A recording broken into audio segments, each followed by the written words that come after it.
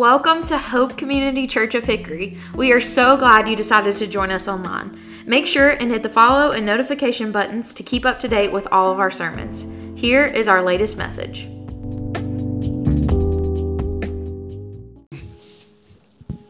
If you have your Bibles, you can go ahead and open with me to Ephesians chapter 1 as we begin our new series today. And as you turn there, remember back in 2010, I was in college. I was living with my Aunt Jeannie in the Columbia, South Carolina area that year. And one day I went back up, traveled back up to the state of Virginia where I graduated high school because one of my high school friends was just getting married. So I went and attended his wedding. And I was up there, I was 19 years old. So those long road trips, they were still kind of fun at that time. And I stayed for about the entire reception. I had about a 5-hour drive home back to South Carolina, back to Aunt Jeannie's. But I wasn't going to rush. I was going to take my time. I started to drive back at like 10 in the morning. And I remember I was just cruising. It got to be about 1 or 2 a.m. And I was just cruising along. Cruise control was set about 5 to 7 miles per hour over the speed limit, as was my custom on those. Just going a little bit faster, but not fast enough to get pulled over. You know what I'm talking about? I had cranked up my Rascal Flatts burnt CD there, singing my lungs out to stay awake. And then somewhere between 1 or 2 a.m., all of a sudden out of nowhere, I went from having clear skies to driving through a torrential downpour. But I didn't panic. I kept my calm, kept my composure. I just got over into the other lane that was on higher ground, so it was going away from the water. And then I slowed my cruise control down to about 5 to 7 under the speed limit. My problem was, however, as soon as I let the cruise control set again, the wheels kicked, the water caught it, and before I knew I was hydroplaning and spinning 360s in the middle of the interstate. Next thing you know, I smack into a guardrail and I'm facing the opposite direction on the interstate, and I just remember hearing the horn and seeing the blinding lights of an 18-wheeler go screaming right by me. Now, I don't know how close that was, but it felt like he missed me by inches. Then I got out of the car to inspect the damage, and the front of the car was pretty banged up. The hood was shifted. Chavis probably still remembers the effects of that car. I still drove it whenever I first moved to Shelby. The hood was kind of shifted off target. I had duct tape holding the back windows up. There were lasting effects from this crash that I didn't pay to get fixed. But I got out of the car, it was pouring rain, and really I just had to pull a bunch of mud and dirt out of the wheel well, and the car started right back up. It had just stalled out. And I was able to make my way back. And I remember as I emerged into traffic, it struck me that there was only like a small strip of guardrail on that road. I was on Highway 20, and there just happened to be right where I hit it. It couldn't have been more than a couple hundred yards of guardrail right there. The rest of it was straight woods. And then the further along I got in the trip, I remember like I had been around in traffic the entire car ride. I was like 5 or 6 cars around me at all times. I had cars in front of me, beside me, behind me. But whenever I started spinning out, it was like all of a sudden those cars just all vanished and I didn't hit anybody. It was kind of perplexing. Now, the next morning, Aunt Jeannie, she gets up, she sees the car, so she comes and drags me out of bed. She's like, "What happened?" And I told her what happened. My Aunt Jeannie, she's a firecracker. I wish you know it's She's about this tall. She's got the red hair. It's where Fletcher gets his hair color from. And she tells it like it is. Aunt Jeannie don't mess around. So she snatched me up. She said, "What happened?" And I told her, and she said, "It's crazy." She said, somewhere between 1 or 2 in the morning, I woke up in a panic. And I just felt like I really needed to pray for you. And so she said, I just started praying really, really hard at that same time. And then she asked me a question I'll never forget. And it stuck with me not because of the complexity of the question, but the fact that she was willing to ask the question at all. She asked why. She said, "Why did God wake me up to pray for you? Did my prayer save your life? If I had just brushed it off and gone back to sleep, would things have happened differently? Why does God do things like that?" Now, my Aunt Jeannie is as strong as a Christian as I have ever known. And I don't think I've ever seen someone that I knew to be a strong person of faith be willing to ask a question like that. Because normally we're supposed to just take the win and share the testimony. But rarely do we take the time to really ask why. Why do we pray? Why does God prompt us the way that he does at times? How do we know it's God and not just our feelings? Does God actually speak back? What's the point of praying over and over for things that don't seem to be happening? These are all things that we are going to discuss throughout the course of this series. And we are entitling this series, as Jaleesa said, All Access. Because Paul tells us in Ephesians, he says, for through him, through Jesus, we have access in one spirit to the Father. Because of what Jesus has done through his life, death, and resurrection, we now have full access to God. Hebrews says we can approach the throne of grace with boldness. However, how many things do we have access to that we don't actually use? Now, how many of us have that gym membership that rarely we use the privileges that we have there? How many streaming channels are we paying for and we forget all about because we don't actually use them? Having access to something doesn't mean you're taking full advantage of it. And just because we have access doesn't mean we actually use it the way we should. And all of us have the same access and privilege of prayer, but how many of us are taking full advantage of it? Now, I'm sure we have all had questions before in regards to prayer, some of the questions we mentioned a bit ago. But it's almost never questioned that prayer is, in fact, important. Even in secular circles, prayer is normally not disregarded. It's almost a natural instinct.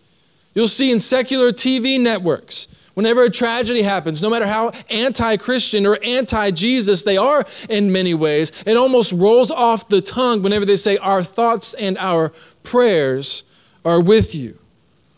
It's almost all too obvious that there is this natural draw and desire for divine intervention. One study done in 2004 found that even 30% of adamantly proclaimed atheists still admit that they pray sometimes. Another found that 17% of non-believers and atheists admit to praying regularly, not just sometimes.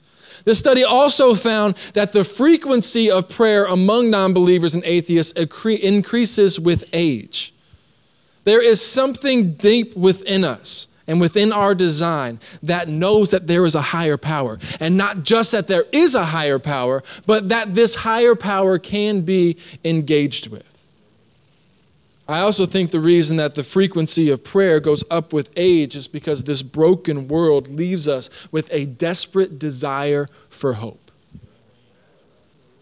And I think we can learn a lot from Paul whenever he gives us insight into why he prays and what he prays for. In Ephesians chapter 1, beginning in verse 15, Paul writes, he says to the church, for this reason, ever since I heard about your faith in the Lord Jesus and your love for all of God's people, I have not stopped giving thanks for you, remembering you in my prayers. I keep asking that the God of our Lord Jesus Christ, the glorious Father, may give you the spirit of wisdom and revelation so that you may know him better. I pray that the eyes of your heart may be enlightened in order that you may know the hope to which he has called you, the riches of his glorious inheritance in his holy people. So here in this prayer, I believe Paul, he gives us two main purposes for prayer, and that is to know him better and to know the hope. Let's pray together. Father, thank you so much for these moments that we have right now as a community gathering around your word. Father, I pray your living word would really come alive to us today. I pray even if this is a passage that we have read dozens of times in our lifestyle, I pray you would speak new truth to us. I pray that you would speak truth through me, because I know without your spirit, without your love, without your power, I can't say anything of any significance or importance. So I pray that you be glorified in this moment. Thank you that we don't have to ask you to fill this place, because we know by the power of your Spirit you are already here, giving us access to you. Thank you for this gift. Thank you for this privilege of being able to talk directly to our almighty, all-holy, majestic Father. I pray that the mysteries and the complexities of this gift of prayer would be made known to us over these next few weeks. I pray you do something within the culture of our church that would be contagious to all of Catawba County and beyond. Thank you for who you are. Thank you for who we get to be in you. Jesus, we love you. We love you. We love you. And all God's people said? Amen. Amen. Now, back in 2013, I went to the Passion Conference. Anyone ever heard or been to the Passion Conference in Atlanta, Georgia? Me and Joey, we're the only ones. Well, there's another one over here. Thank you. So if you're not familiar with the Passion Conference, it's probably the largest Christian gathering among college students and young adults in the world. And that year, 2013, was probably the largest one to date. They had it in the Georgia Dome. It was awesome. And that conference was completely life-changing for me. Because I had already known I was called to ministry by that point. However, it was at that conference specifically where I felt the draw and the call to preach. Now, that initial spark happened whenever I heard a pastor speak at the conference out of Seattle, Washington, named Judah Smith. I had never heard of Judah before. I didn't know anything about him, but I was enamored as a young college student. I was enamored with the way that he passionately and clearly communicated God's word. And it stirred something up within me. And so for the next few years, I never missed a message that Judah gave. I read all of his books. To this day, he's probably the single greatest influence on my life and ministry of anyone that I've never met. But I was so invested in his ministry and what he was doing, I felt like I knew him.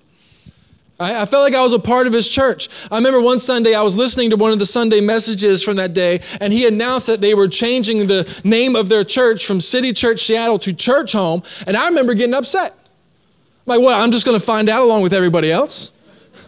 You're just going to blindside me like this, Judah? I don't even like this name. Where's my vote in this? I remember legitimately feeling those feelings and then realizing Kenny, you're an idiot. You don't go to his church. You don't know him. You actually have no skin in this game. But it's amazing how, especially in this day and age, it is amazing how we can feel like we know someone that we've never met. Especially with the rise in social media, how connected everything is. We can feel as if we're connected with someone so far away, but at the end of the day, we don't actually know them. And my fear is that many people who claim to be Christians have that same type of relationship with God. They'll tune into church, they hear the messages, they've read the books, they even read the scriptures, but they haven't actually met him. They feel like they know him because of all the things that they've seen, heard, and witnessed from a distance, but they've never actually come close themselves.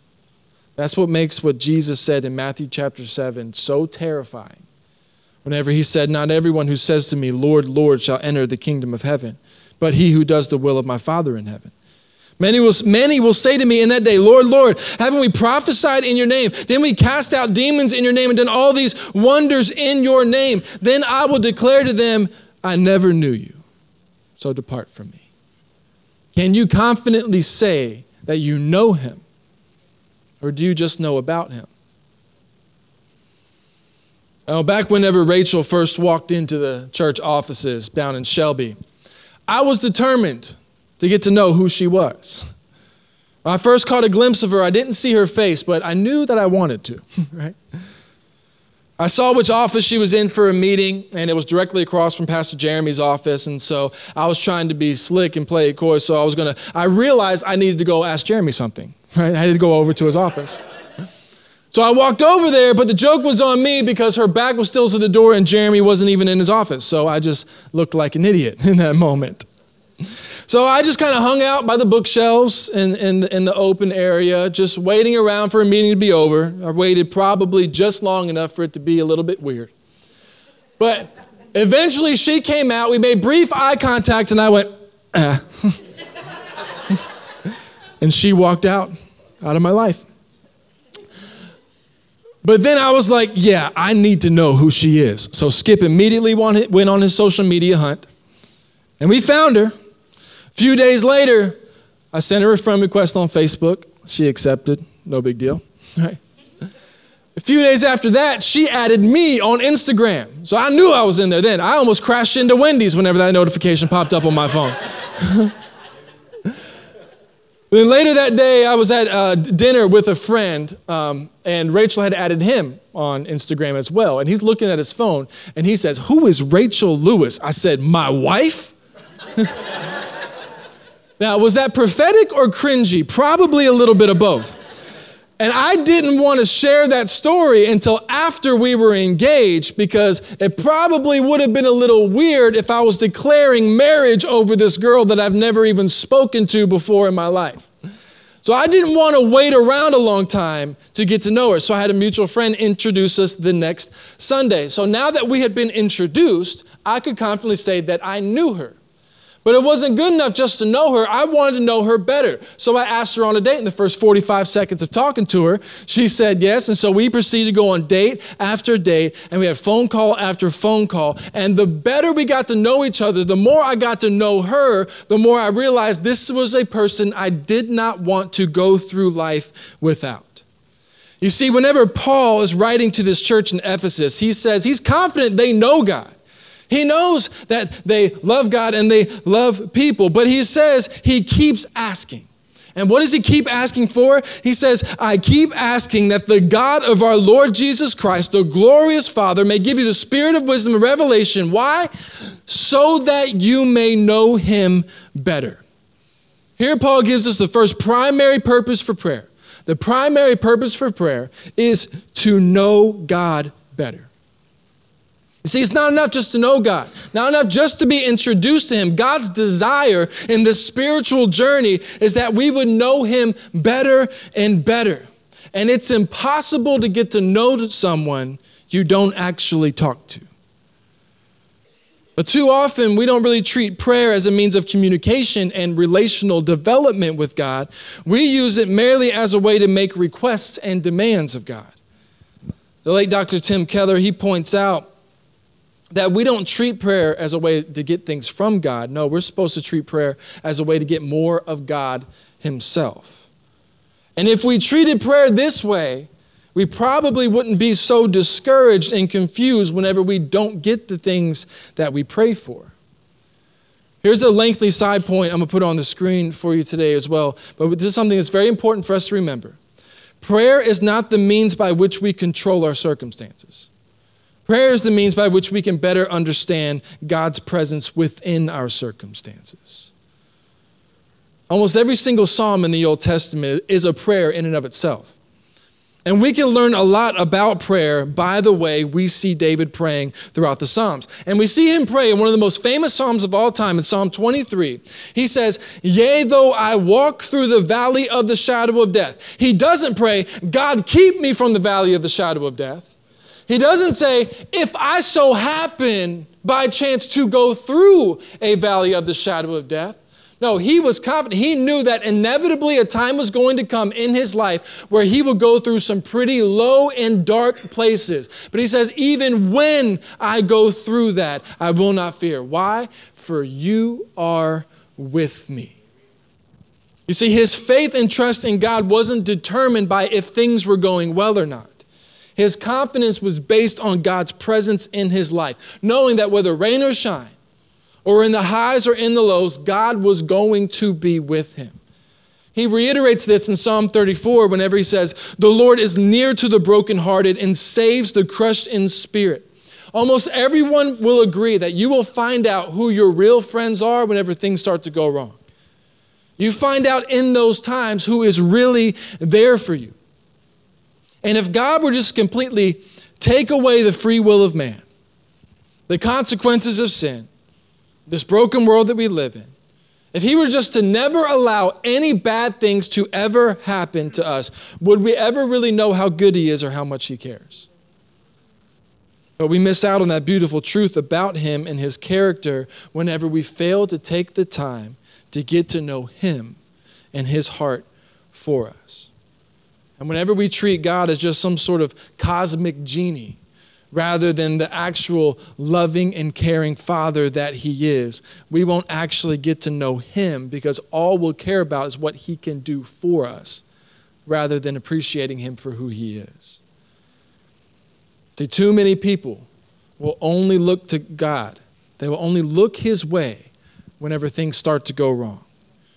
But whenever you only look to God whenever things go wrong, if you only look to God whenever you experience hurt or pain or darkness, you will start to associate God with hurt and pain and darkness, because that's the only time you look to him is whenever you experience those things.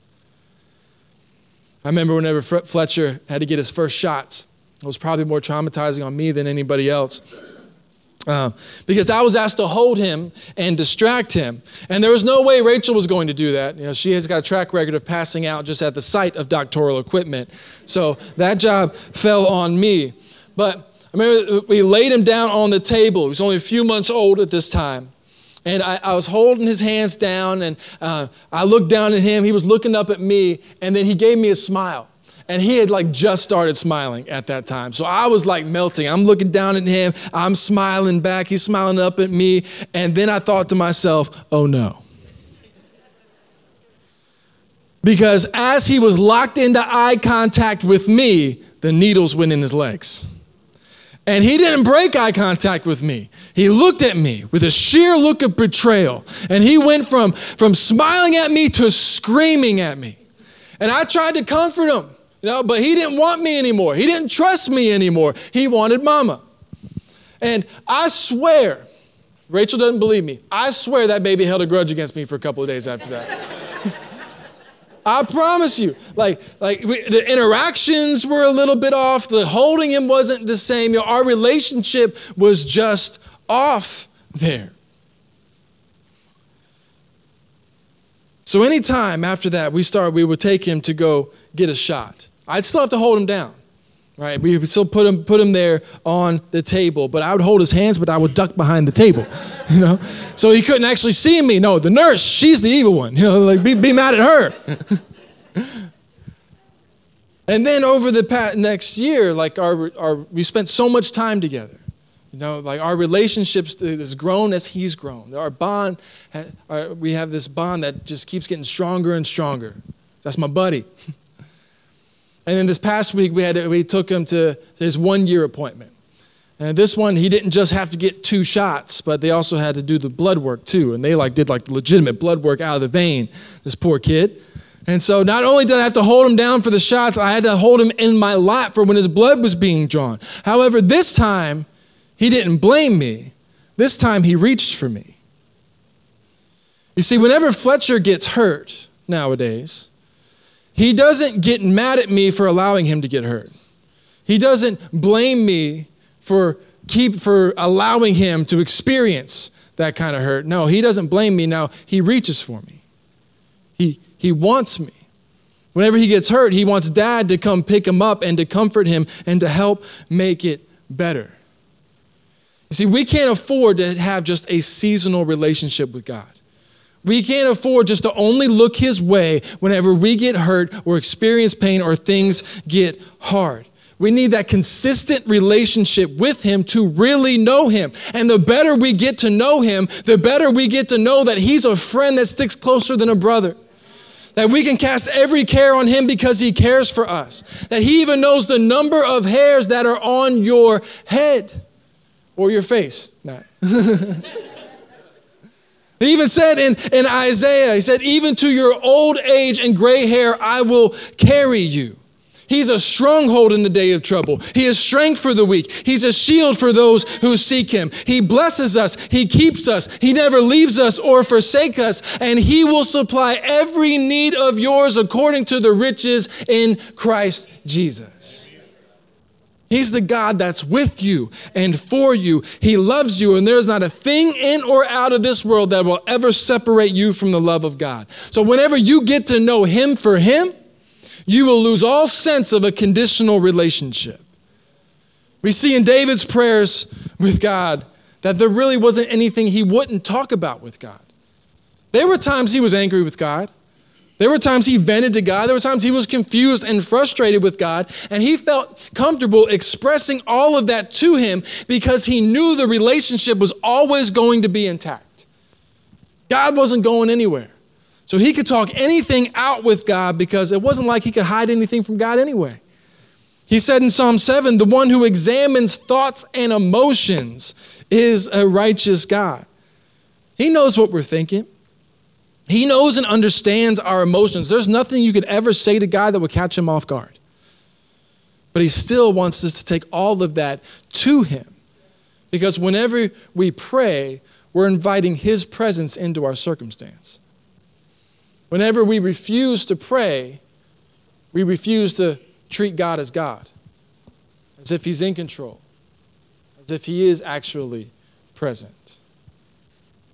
We invite him into our circumstance, and whenever we do that, we get to experience his personal comfort, his fatherly care, and it helps us gain a heavenly perspective about whatever we have going on. That way, we can still request things from him, but then we can stay confident in him enough to leave it all in his hands. We even see Jesus praying this way in the garden before he goes to the cross. And as he's in the garden, sweating drops of blood, because of the anxiety of anticipation of all that was about to happen to him, he still requests of God. He says, Father, if you are willing, remove this cup from me. Nevertheless, not my will, but yours be done. See, Dr. Tim Keller, in his book on prayer, he says, prayer is the way to experience a powerful confidence that God is handling our lives well, that our bad things will turn out for good, our good things cannot be taken from us, and the best things are yet to come. He also points out that we can know that God is working all things out for the good of those who love him and are called according to his purpose. We can know he's working out that good, but very, very seldom can we actually discern what that good is. That's why our confidence must always be in him and not an outcome. James says that every good and perfect gift is from above, coming down from the Father of heavenly lights, that does not change like shifting shadows. James says every good gift comes from him. He is a giver of good things. He's not a taker of good things. And he does not change. We change. Times change. Seasons change. Circumstances change. But he is the same yesterday, today, and forever. And even whenever this life is difficult and things get bad, he has the ultimate good waiting for us at the end of it all. And that's why Paul gives us his second primary purpose for prayer, and that is to know the hope. He says in verse 18, I pray the eyes of your heart may be enlightened in order that you may know the hope to which he has called you, the riches of his glorious inheritance in his holy people. First he says, I pray you know the hope of your calling. That word called or calling means the divine invitation to embrace salvation in the kingdom of God. Now, these people that Paul is writing to, they've been saved. They've already embraced their place in the kingdom of God. However, Paul doesn't just want them to know God better. He wants them to know their salvation better. He prays that the eyes of our hearts be opened and enlightened more and more. That the reality and the truth of your salvation should grip your heart more and more every single day. We can't afford to allow this just to become callous in our lives. Because the Holy Spirit, he gives us a greater insight and deeper revelation into what Jesus did for us. And whenever we spend intentional time in the presence of God, we can't help but be overwhelmed with all he's done for us and who we are now. Dallas Willard, in his book, Hearing God, said, every time Christians merely remember who they are in Christ, that great word comes home to us. Don't you love that word picture? It comes home to us. And we will find over and over again the heart to pray. See, many times we do not make prayer a priority because we've become callous to the truth of our salvation. And whenever we allow that to happen, our spiritual lives will begin to drift. That's what happened to David. He lost sight of the magnitude and the gloriousness of God in his life. And in turn, his relationship with God began to take a back seat to his schedule, to his responsibilities, to his kingdom, to his pride. And eventually it led to him having a family-destroying affair. Now, David did repent. God did forgive him. He still experienced the consequences for his sin. But in his prayer of repentance, he asked God in Psalm 51, restore to me the joy of your salvation and grant me a willing spirit to sustain me. Other translations say, God, make me willing to obey you. See, David understood that what was going to give his life purpose and value, he knew what was going to sustain him was allowing the joy of God's salvation to once again grip his heart. And whenever that happened, he could once again walk in obedience. Not the other way around. That's where legalism comes into play whenever we feel like we need to walk in obedience and do all these things right, and then we can experience the joy of our salvation. You will never have the fuel or motivation to walk in obedience unless you are enamored with your salvation, unless you are enamored with the hope that he has offered you. And that is only going to be possible if we get into the presence of God through prayer. Because genuine change in our lives will only come through prayer. Because prayer is the avenue by which God reveals to us who we really are and how much he still loves us anyway. You know, it's impossible to get to know God better and to not get to know yourself better at the same time. Because whenever you're in the presence of Almighty God, you begin to sense your smallness in light of his greatness. You begin to sense your sinfulness in light of his holiness. You realize that there's nothing about you or your thoughts or your desires that can be hidden from an all-knowing God. But all of those revelations will not lead you to a place of despair. No, they will lead you to a place of repair. Tim Keller puts it this way. He says, through prayer, we sense his presence and receive his joy, his love, his peace and confidence, and thereby we are changed in attitude, behavior, and character. We sense his joy, his love, his peace, his confidence, and thereby we are changed in attitude, behavior, and character. That's why our hearts being enlightened and to know how much we have been saved from is so vitally important to our spiritual lives. And we will not stay in a place of gratitude for all of that if we do not stay in a posture of prayer. Paul describes this hope that he's called us to as the riches of his glorious inheritance in his people. And because we know there is an inheritance that we have, we know that we're not just sinners that have been saved. We are not just lost ones that have been found. We are not just prisoners who have been set free, but even more so, we are orphans who have been adopted into God's own family. God makes you his child, so much so that you are written into his will. So you have an inheritance. You have all of the privileges of a royal family member. Paul tells us about this in Romans chapter 8, for he says, for those who are led of the Spirit of God are the children of God. The Spirit you receive does not make you slaves so that you live in fear again. Rather, the Spirit you receive brought about your adoption to sonship or daughtership. And by him we cry, Abba, Father. The Spirit himself testifies with our spirit that we are God's children. Paul tells us, rather than fear, the Spirit of God fills Christians with confidence and God's loving attention, similar to the trust of a little child towards their parent. It says the Spirit leads us to cry, Abba, Father. That is actually a Greek word that can be translated fervent prayer. And this isn't some sort of last resort prayer. Now, one pastor said the Holy Spirit gives us confident faith that naturally turns into prayer. You see, the Holy Spirit causes faith to come as naturally to us as a child looking to their dad to make it better.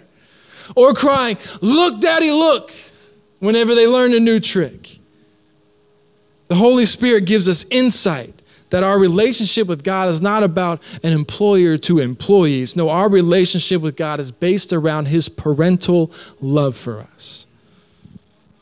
Dr. Tony Evans said when commentating on this passage, he said, Paul wants the Ephesians to be aware of their family privileges. Knowing who their daddy is has staggering implications. Many Christians are living spiritually poor lives while sitting on a pile of spiritual wealth. While God holds most of your spiritual inheritance for eternity, he will give you what you need right now to fulfill his purposes for you. Because you are his child. If you who are evil know how to give good gifts, how much more good will the Father give to us? Because he's a good Father. And to be fair, a lot of people have a really hard time wrapping their minds around this spiritual truth because they haven't had many positive experiences when it came to their earthly father. It's a heartbreaking reality that many people have a difficult time seeing God as their heavenly Father because they've had such a bad experience or no experience at all with their earthly father. So many people have had the power and the beauty and the sacredness of family diminished in their lives. And if that was your experience, I'm so sorry. That was not God's will. That was not his design, and that was not his intention for you and your family. But if that was your experience, this is what you need. If your earthly father was absent, you need to know that your heavenly Father is present. If your earthly father was abusive, you need to know that your heavenly Father is caring and loving and nurturing. If you had a family marked by betrayal, you need to know that your God is faithful. He remains faithful even when we are faithless. If you had a family you felt like you couldn't communicate with, you need to know that Almighty God in heaven values every single word that you say to him. If you had an earthly family that was closed off, God wants you to know that he has opened himself up to you. And he went to very great lengths to make himself available to you. He went to great lengths to make sure you knew that you have full access to him.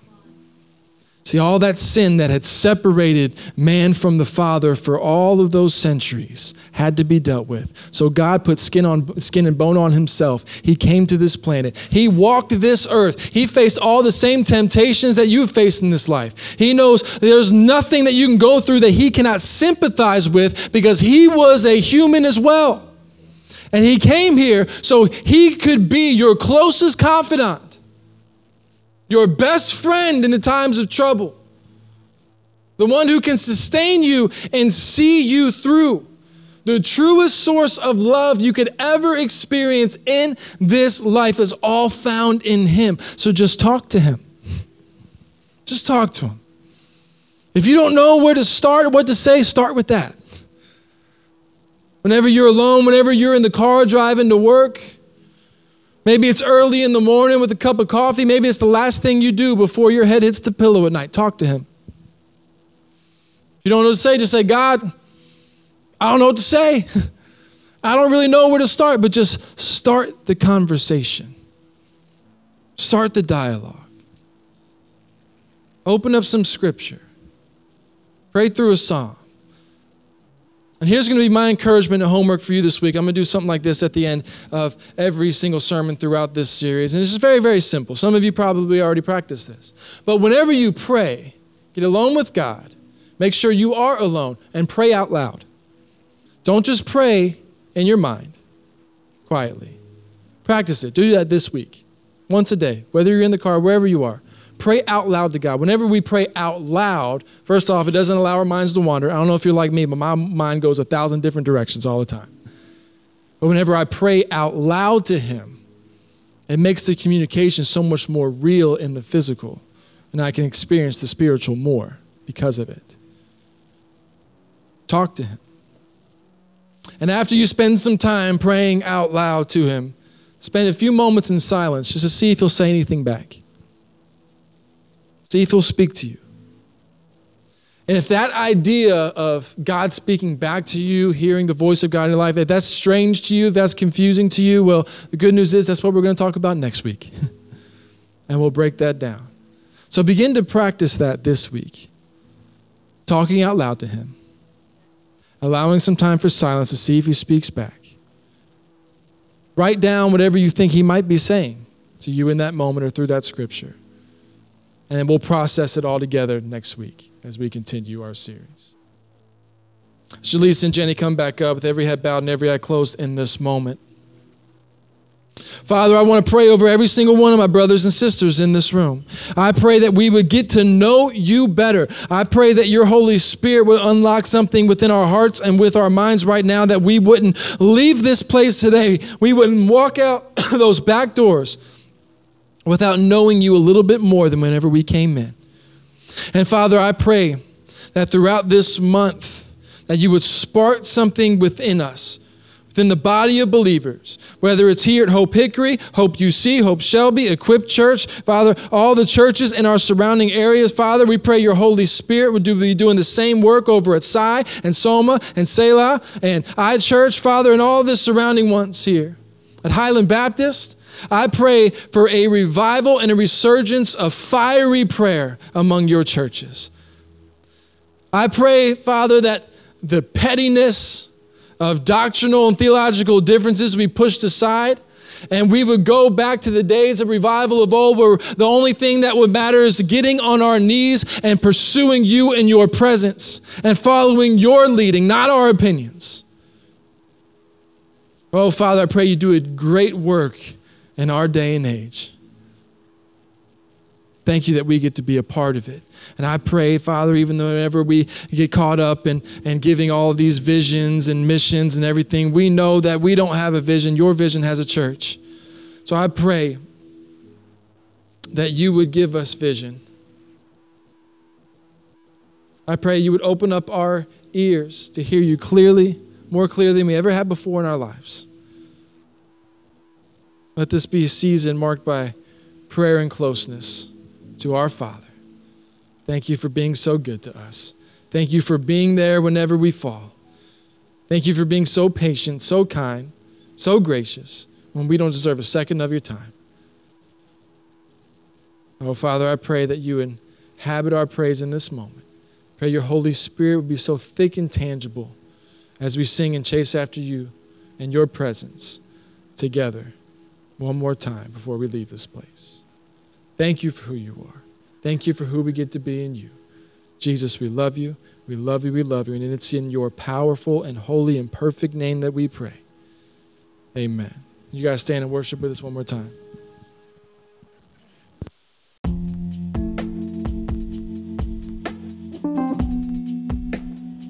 Thank you so much for listening. If you want to share what you heard this week, make sure and tag @Hope_HKY on Instagram or Hope Hickory on Facebook.